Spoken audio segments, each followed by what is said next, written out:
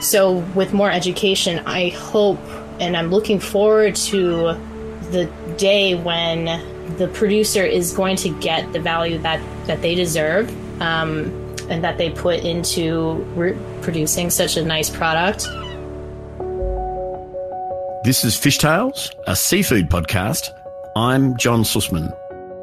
Regarded as the world's most loved mollusk, oysters of all varieties, regions and seasons continue to capture the mouths, hearts and minds of the modern diner like never before.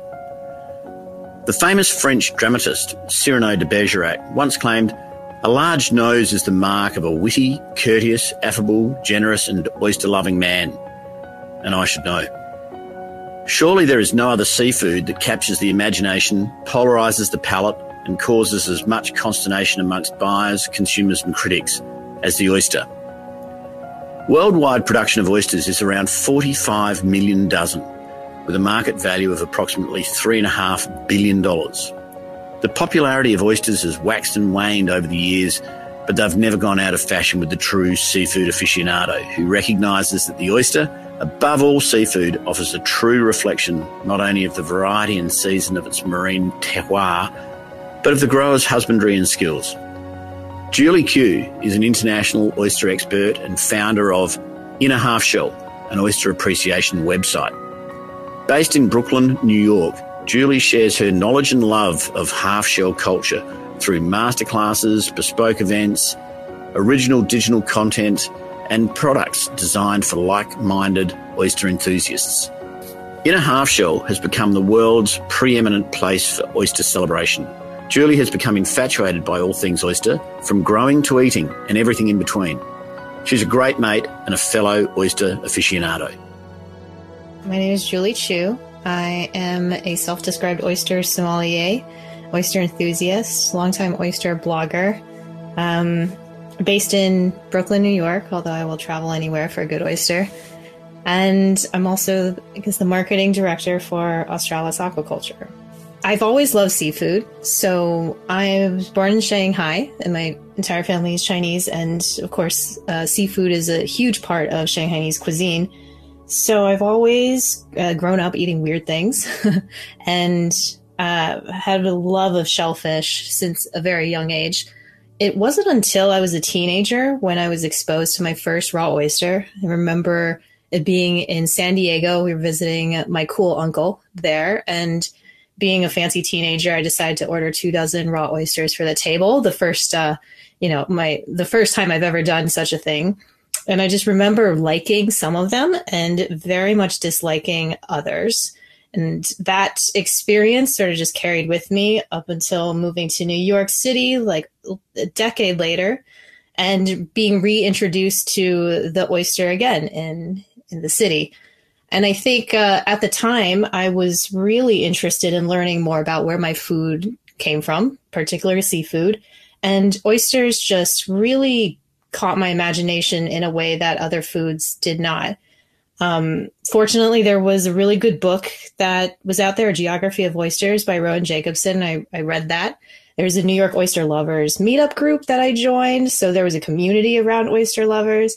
And then I also had an amazing opportunity to travel the world for a business where I decided to, go out and try as many oysters as I could during my off hours. So I think a combination of that sort of led me to discover the possibilities that oysters embody, from being just a really delicious food to kind of this entire ecosystem of producers and chefs and suppliers and around sustainability and health and all the great things. So I guess that is a long-winded way of kind of capturing why I love them so much. There's just so much to talk about and so many good things that they do. With the renaissance in popularity of oysters, a whole new world of oyster appreciation has been spawned. Wine-like devotees are now part of the culinary landscape. Oyster appreciation, at least in New York City, was really bubbling up by the time I got to the city, and that was in the mid-2000s. There were more producers coming online, offering more varieties into the market. And chefs were really interested in being able to tell stories about the different oyster varieties. So I think you had the supply kind of grow up and become more prevalent. And then you had also these culinary storytellers that wanted to expose consumers to, this is just more than a location. You can actually meet the person who is growing this oyster. And then, so that is the baseline. And then when I decided to start in a half shell, I don't think there was many people really looking at oysters the same way they do with wine. It wasn't very prevalent online. I couldn't search for anything like that. So I decided to start my own little oyster tasting journal and blog about it. And so the idea of miroir was still relatively new then. But today I feel like basically every food media company talks about miroir and talks about the different nuances in regions and flavors and tastes. But then still also tying it back to this incredible story about sustainability and, resiliency in the industry. Today, I think oyster appreciation does vary around the world. Last year I embarked on this, a webcast where I was interviewing people from different countries about oyster production, oyster consumption in their location. And I think the commonality is that there is so much interest around this product and ingredient. But there's just a wide range of accessibilities around different varieties, how to get things to market, what people understand about why they taste the way they do. And that is in part by how much variety that they get exposed to as well.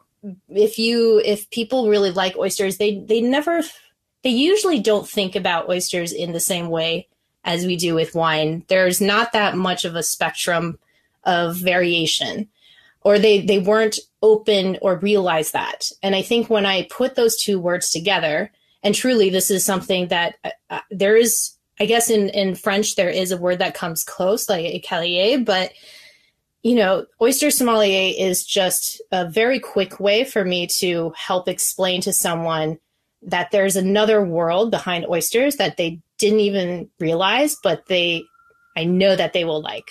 So they're very happy with it, and then start asking me 100 questions, which I really love answering too. Well, In a Half Shell is a oyster blog for oyster lovers. So it is meant to provide anyone who is curious about oysters or really enthusiastic about oysters the inspiration and resources to up their half shell game, if you will. It all kind of started when I was just fumbling around on my own, trying to figure out what's what in the oyster world. And I figured I might as well just document what I'm learning. So that ranged anywhere from where to get great oysters in the cities that I visit to how to have oysters and enjoy oysters at home. Where do you buy them? How do you store them? Very practical things up into the different tasting notes and stories behind the farms. So all of that you can find on In a Half Shell. And I think most people actually go to my site really to debunk some very prevalent myths out there about oysters. They really want to know, are oysters alive when I'm eating them? Or what is that strange crab in the oyster? Can I eat it? Is it safe? And just, there's a lot of mystery around oysters and questions that when you Google, you get a lot of different answers, but hopefully I'm being able to tell them the real truth in a simple and fun way. Oyster farming is one of the oldest forms of agriculture known to man. It was practiced by the ancient Romans as early as the 1st century BC on the Italian peninsula. Oyster farming can be both high-tech and low-tech on both large and small-scale farms. Well, one of the first farms that I visited, and I just had absolutely no clue how, oysters were really grown, was on Martha's Vineyard out by Cape Cod. And I happened to visit on seed planting day, which was a really pivotal day for all the farmers there. And it was just very interesting to get a sense of this isn't something that you just put into the water and just let it do its thing and then pluck it out when it's ready. It took so much time and energy to be able to nurture such a little teeny tiny baby oyster into a beautiful product at the end. So I think that was my first wow moment. And then following that, I had a chance to visit a couple oyster farms in Ireland. And that really blew me away as well, being able to go out into the water with the producer, taking an oyster from the water, opening it up, and just having it right there is really magical. And it's a great experience for anybody who really likes oysters to do. And so I think those two are what I think about when I really think about being wowed by oyster farmers. Every single oyster farm is a little different from the next.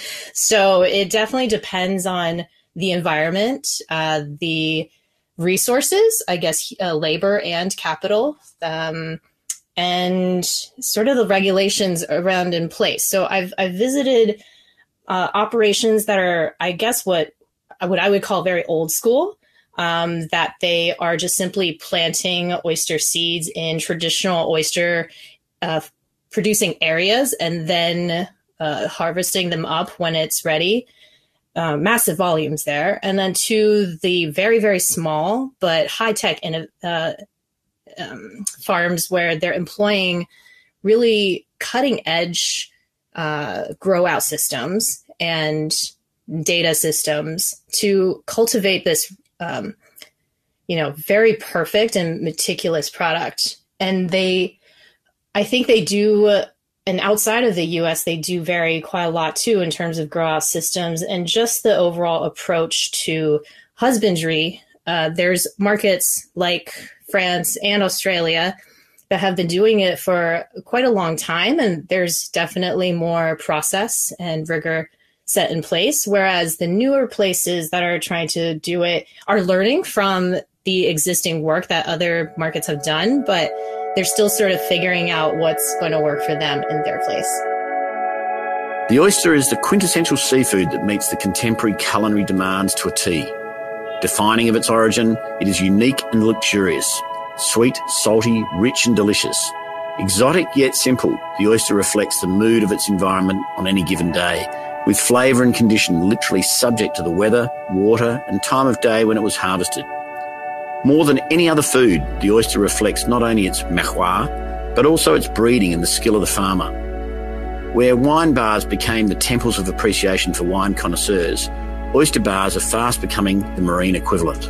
Right. So, yeah, I guess I have been to a fair number of oyster bars. In the traditional sense, oyster bars, at least in New York, they tended to be more like bar and grill type of concepts where the oyster name is put out front to lure people in, but it's not really like the oyster bar that I'm thinking about where their entire, front of house is sort of catering to glamorizing and showcasing the oyster in all its varieties.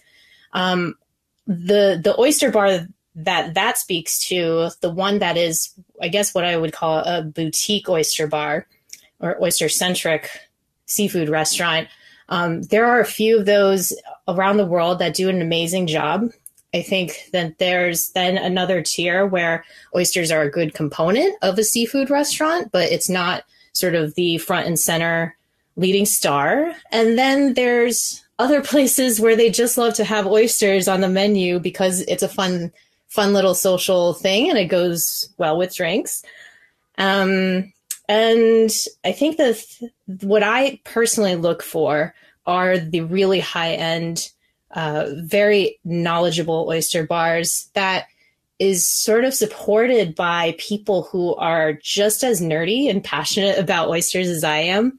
You can tell by the way that they present the oyster, by the way that they talk about where the oysters are from, how it was grown, what was different this year versus the last, and just presented flawlessly on a platter. And that makes a world of difference to me. And I think it makes a huge difference in anybody's experience, and especially their first impression of the oyster. In the US, I have, I guess, a top 5 oyster bar destinations. Funny enough, one of my very favorite oyster bars is in a landlocked city. It's the Kimball House in Atlanta. And they, at least they're next to a big airport. So I think that's why they do what they can do. But they have an incredible director of oyster situation. That is how he describes himself. Brian Rackley does an amazing job at sourcing well over 24 varieties on the menu at any given time. They're open and presented flawlessly, and the entire menu, the cocktails to the mains to the apps, are truly amazing. But that is one that I think I tell people, look, I know it's in Atlanta, but it is definitely worth going to. And in New York City, I definitely have my favorites. I usually do a stop at Cole and Pistol. They're finally reopened. They were kind of under construction for a little bit. That's in the Chelsea Market. Everybody really loves to take their family and friends to Grand Central Oyster Bar when they come into town. It's such an iconic place to have oysters and to just feel like part of the old historic vibe. That's really cool. And then I also love Crave Fish Bar in the city because they're really focused on sustainable seafood and showcasing the story behind the different types of seafood. Internationally, I've been to definitely some amazing oyster places. Like in London, I remember, this was a long time ago though, Bentley's Oyster and Grill did a really nice job. Open Oyster in Hong Kong with Gus is very fun, and they have amazing wine pairings. And then where else? I guess recently I found this amazing little oyster bar in Madrid where I was spending a good chunk of this year, called Ostropedin, and it's fabulous. They showcase mostly local Spanish oysters and include a couple French as well. And there, I really fell in love with the place, not just because it has a cool vibe, but one of the primary employees, Alfredo, he was so knowledgeable about each oyster and how they were produced, and that really helped me understand the products that I was eating. Just as music festivals have become the communion of popular culture, with disciples happy to undertake long journeys for the simple pleasure of enjoying a single theme of appreciation, so too oyster festivals have become the vanguard of foodie gatherings. From Narooma to Wellfleet, the Oyster Festival is becoming the hottest ticket on the planet. In oyster festivals, I guess there are still two types in my head, because a lot of the times the Oyster Festival is really a drinking festival disguised with a layer of oyster, right? And then there's other festivals where it is truly about the oyster, the different ways you can prepare oysters, different varieties, and then talking about the story behind them. I've been to some really noteworthy ones in the US. Everybody probably thinks of one of the iconic ones being Wellfleet Oyster Fest that happens in the fall. That's a great one. That's a great party. It's also a beautiful space. My favorite, though, in New York is the Billion Oyster Party, and that usually happens in the spring. We call it Oyster Prom because it's just a lot of oyster growers just getting together with New Yorkers and celebrating New York Harbor and the great work that they do to restore New York Harbor back to its glory days. Eating an oyster is a gastronomic experience unmatched by almost any other food. Like wine, the flavours and textures of an oyster are determined by the unique environmental attributes of the marine ecosystem in which the oysters are cultivated. Not only the environment, but the season, region, species and husbandry all have an impact on the final flavour and texture of an oyster. I always tell people there's really no wrong way to enjoy an oyster, but you can do what you want, put accoutrements however you like. But for me, when I want to truly understand the essence and terroir of an oyster, I go through a pretty straightforward number of steps. First, there's no accoutrements. As a purist, I have nothing at all with the oyster. So you're just starting out with a freshly shucked oyster. And I kind of take a moment to actually look at it, make sure that it's well hydrated. You obviously eat with your eyes first, so that is an important step. If it's not hydrated, I tell people another quality check is, if it looks like it's completely dehydrated, that it's stuck to the shell, probably ask for another one, probably open another one is a good idea. And then taking a whiff, oysters should smell a little sea breezy, nothing at all. Again, that's more for a quality check than truly appreciating it. Sipping the liqueur is the next, and that is when you get your first exposure to the salinity and the light aroma that kind of goes with sipping in the seawater in the oyster. I love that step because it helps acclimate my palate to what to expect later on. You also kind of get a sense of its environment through just the liqueur itself. Then slurping the oyster, making sure to chew it many times. I'm honestly not sure why people think that it's appropriate to just shoot back an oyster without chewing it, but I chew it a lot to get the nuanced flavors of the oyster out. Sometimes, I immediately detect these like savory notes if it's in a plump Atlantic oyster, more vegetal notes in Pacific or Gigas oysters. And then going through, and in my mind, I actually start associating what I'm tasting to other foods that I've had. So a lot of times it goes towards mushroom and also some nuttiness like walnuts or almonds. Other times it's more metallic, like licking a side of a penny, although I don't really lick any pennies, but just imagining if I did. Seaweed is a huge one that comes up. And then also some delightful, fruity, sweet, a little citrusy crisp. And then, of course, another big side of this for me is actually the texture. So a lot of people shy away from the texture of oysters. They're a little, they think that they're a little slimy, a little weird. But if a good oyster has beautiful texture, kind of like what you would expect maybe in a creme brulee or a poached egg, something that's very tender, but also quite chewy on like the adductor and the adductor muscle. And I love just playing around with the oyster texture. And then after that, that's it. You just knock it back and flip over the shell so you can look at the end of the shell and the cup side of the shell to admire some of the work that took many years to produce. If there is a contemporary trend in food and beverage matching, it is the eternal quest for the perfect match for oysters. For some, it is the racy acidity of champagne. For others, it's the rich, savoury characteristics of stout.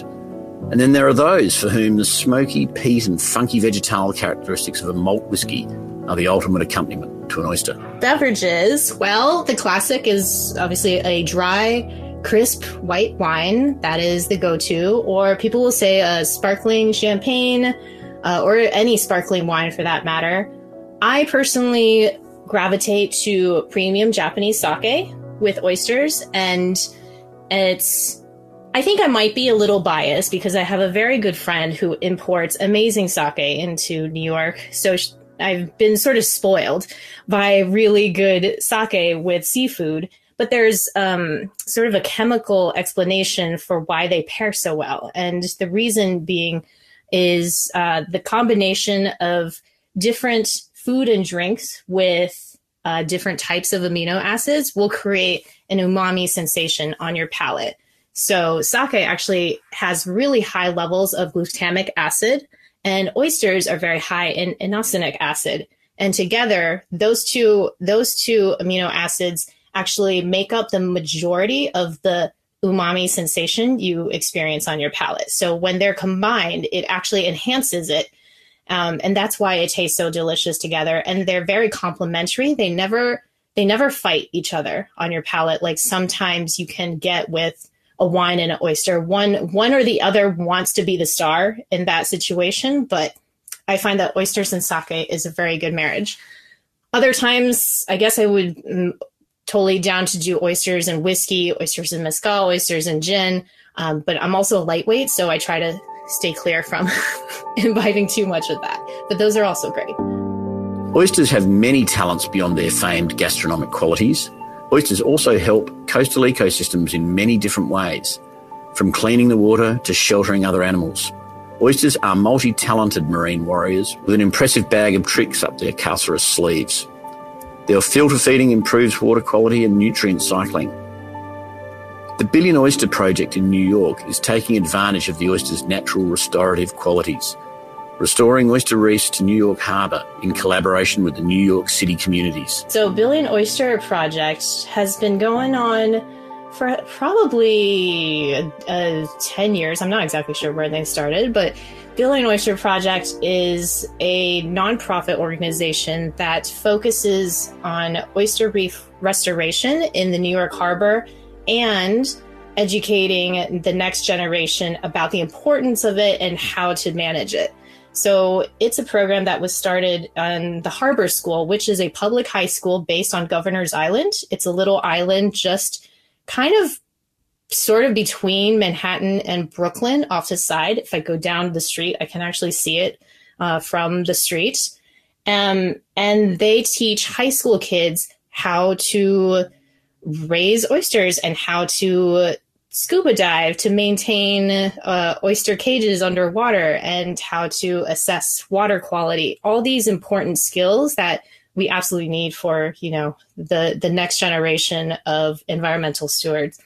And the Billion Oyster Project, its ambition is to restore 1 billion oysters in the next 50 years, or I'm not even sure what the timeline is anymore, but they're well on their way and they have definitely seen great results in the harbor. A great oyster experience can leave you in shock and awe, providing a memory of great people and great moments. A favorite oyster experience? There's so many. I guess I can't think of a ultimate one. I suppose the appropriate answer is like my oyster toast at my wedding. That was very special. But I'm really the happiest when I'm out exploring the oyster farm, really understanding where they come from, and then being able to take that knowledge back with me into an oyster bar near that farm or somewhere that sources from them, and being able to also share that story with the friends and family who I'm with. And at the end of the day, I think oysters, it's not just about the food, the food itself, but it's about the relationships that you can create around it. It's a food that you definitely share with people, that you can talk about with complete strangers. And just knowing exactly like who you're supporting and where that food is coming from is a real privilege, I think, at least in the US, to be able to know where it's exactly being raised and it doing so in a sustainable way. So the experiences, that's, I think, why it's so hard to think of just one oyster variety or oyster moment, is that it's just a network of all these different, great relationships, great people, great moments. For many, an epiphany can lead to a sudden intuitive perception of or insight into the reality or essential meaning of something. For some, it is the experience of an oyster that creates this sensation. So oysters changed my life in, I guess, a number of ways. I have my current job probably because of oysters. Before starting the blog, I was in the advertising industry as a brand strategist. And when I started developing this interest in oysters and sustainable seafood, that led me into wanting to take my skills in branding and storytelling, design, marketing into this industry, because there's definitely opportunities that I see where, producers that are doing amazing things need a bit of help to get their story out and to change people's minds. So in that way, I guess it's generated my paycheck. And then the other part of it, I think, going back to people, I'm so grateful to the oysters and the oyster community for being very collaborative, very inviting. and getting to meet people who I definitely would have not had the opportunity to meet, and going places where I probably would have never thought to really go, had it not been for just a wild goose chase to go to a very remote oyster farm on the world. With an ever-growing interest in oysters from their species, provenance, history and even grower, driven by an eager consumer with a thirst for knowledge and experience, the future of the oyster industry looks bright. With culinary storytellers like Julie Q leading the charge, it's exciting times ahead for all of those in the half shell. I think that, well, this is more of like a hope and also a source of excitement and anticipation, is that when there will be more consumers who become more educated about oysters, and frankly more opportunities to share that appreciation on social media. Like there's now also many more Instagrammers and many more bloggers who are talking about oysters now, that the general understanding of oysters and where they come from and what dictates a good oyster from a bad oyster will evolve in the general consciousness. Right now, I feel like we're still in a place where farmers are not necessarily getting the value that they deserve, mostly because they're being pressured to, sell their products for as little money as possible. And I think you see that in a lot of markets where the product is considered a commodity, but it's, completely opposite of that. So with more education, I hope, and I'm looking forward to the day when the producer is going to get the value that they deserve, and that they put into producing such a nice product. And for people to realize that, look, there are different levels of oyster quality and oyster service in the industry. That's still very emerging, but I see good signs that it's going that direction.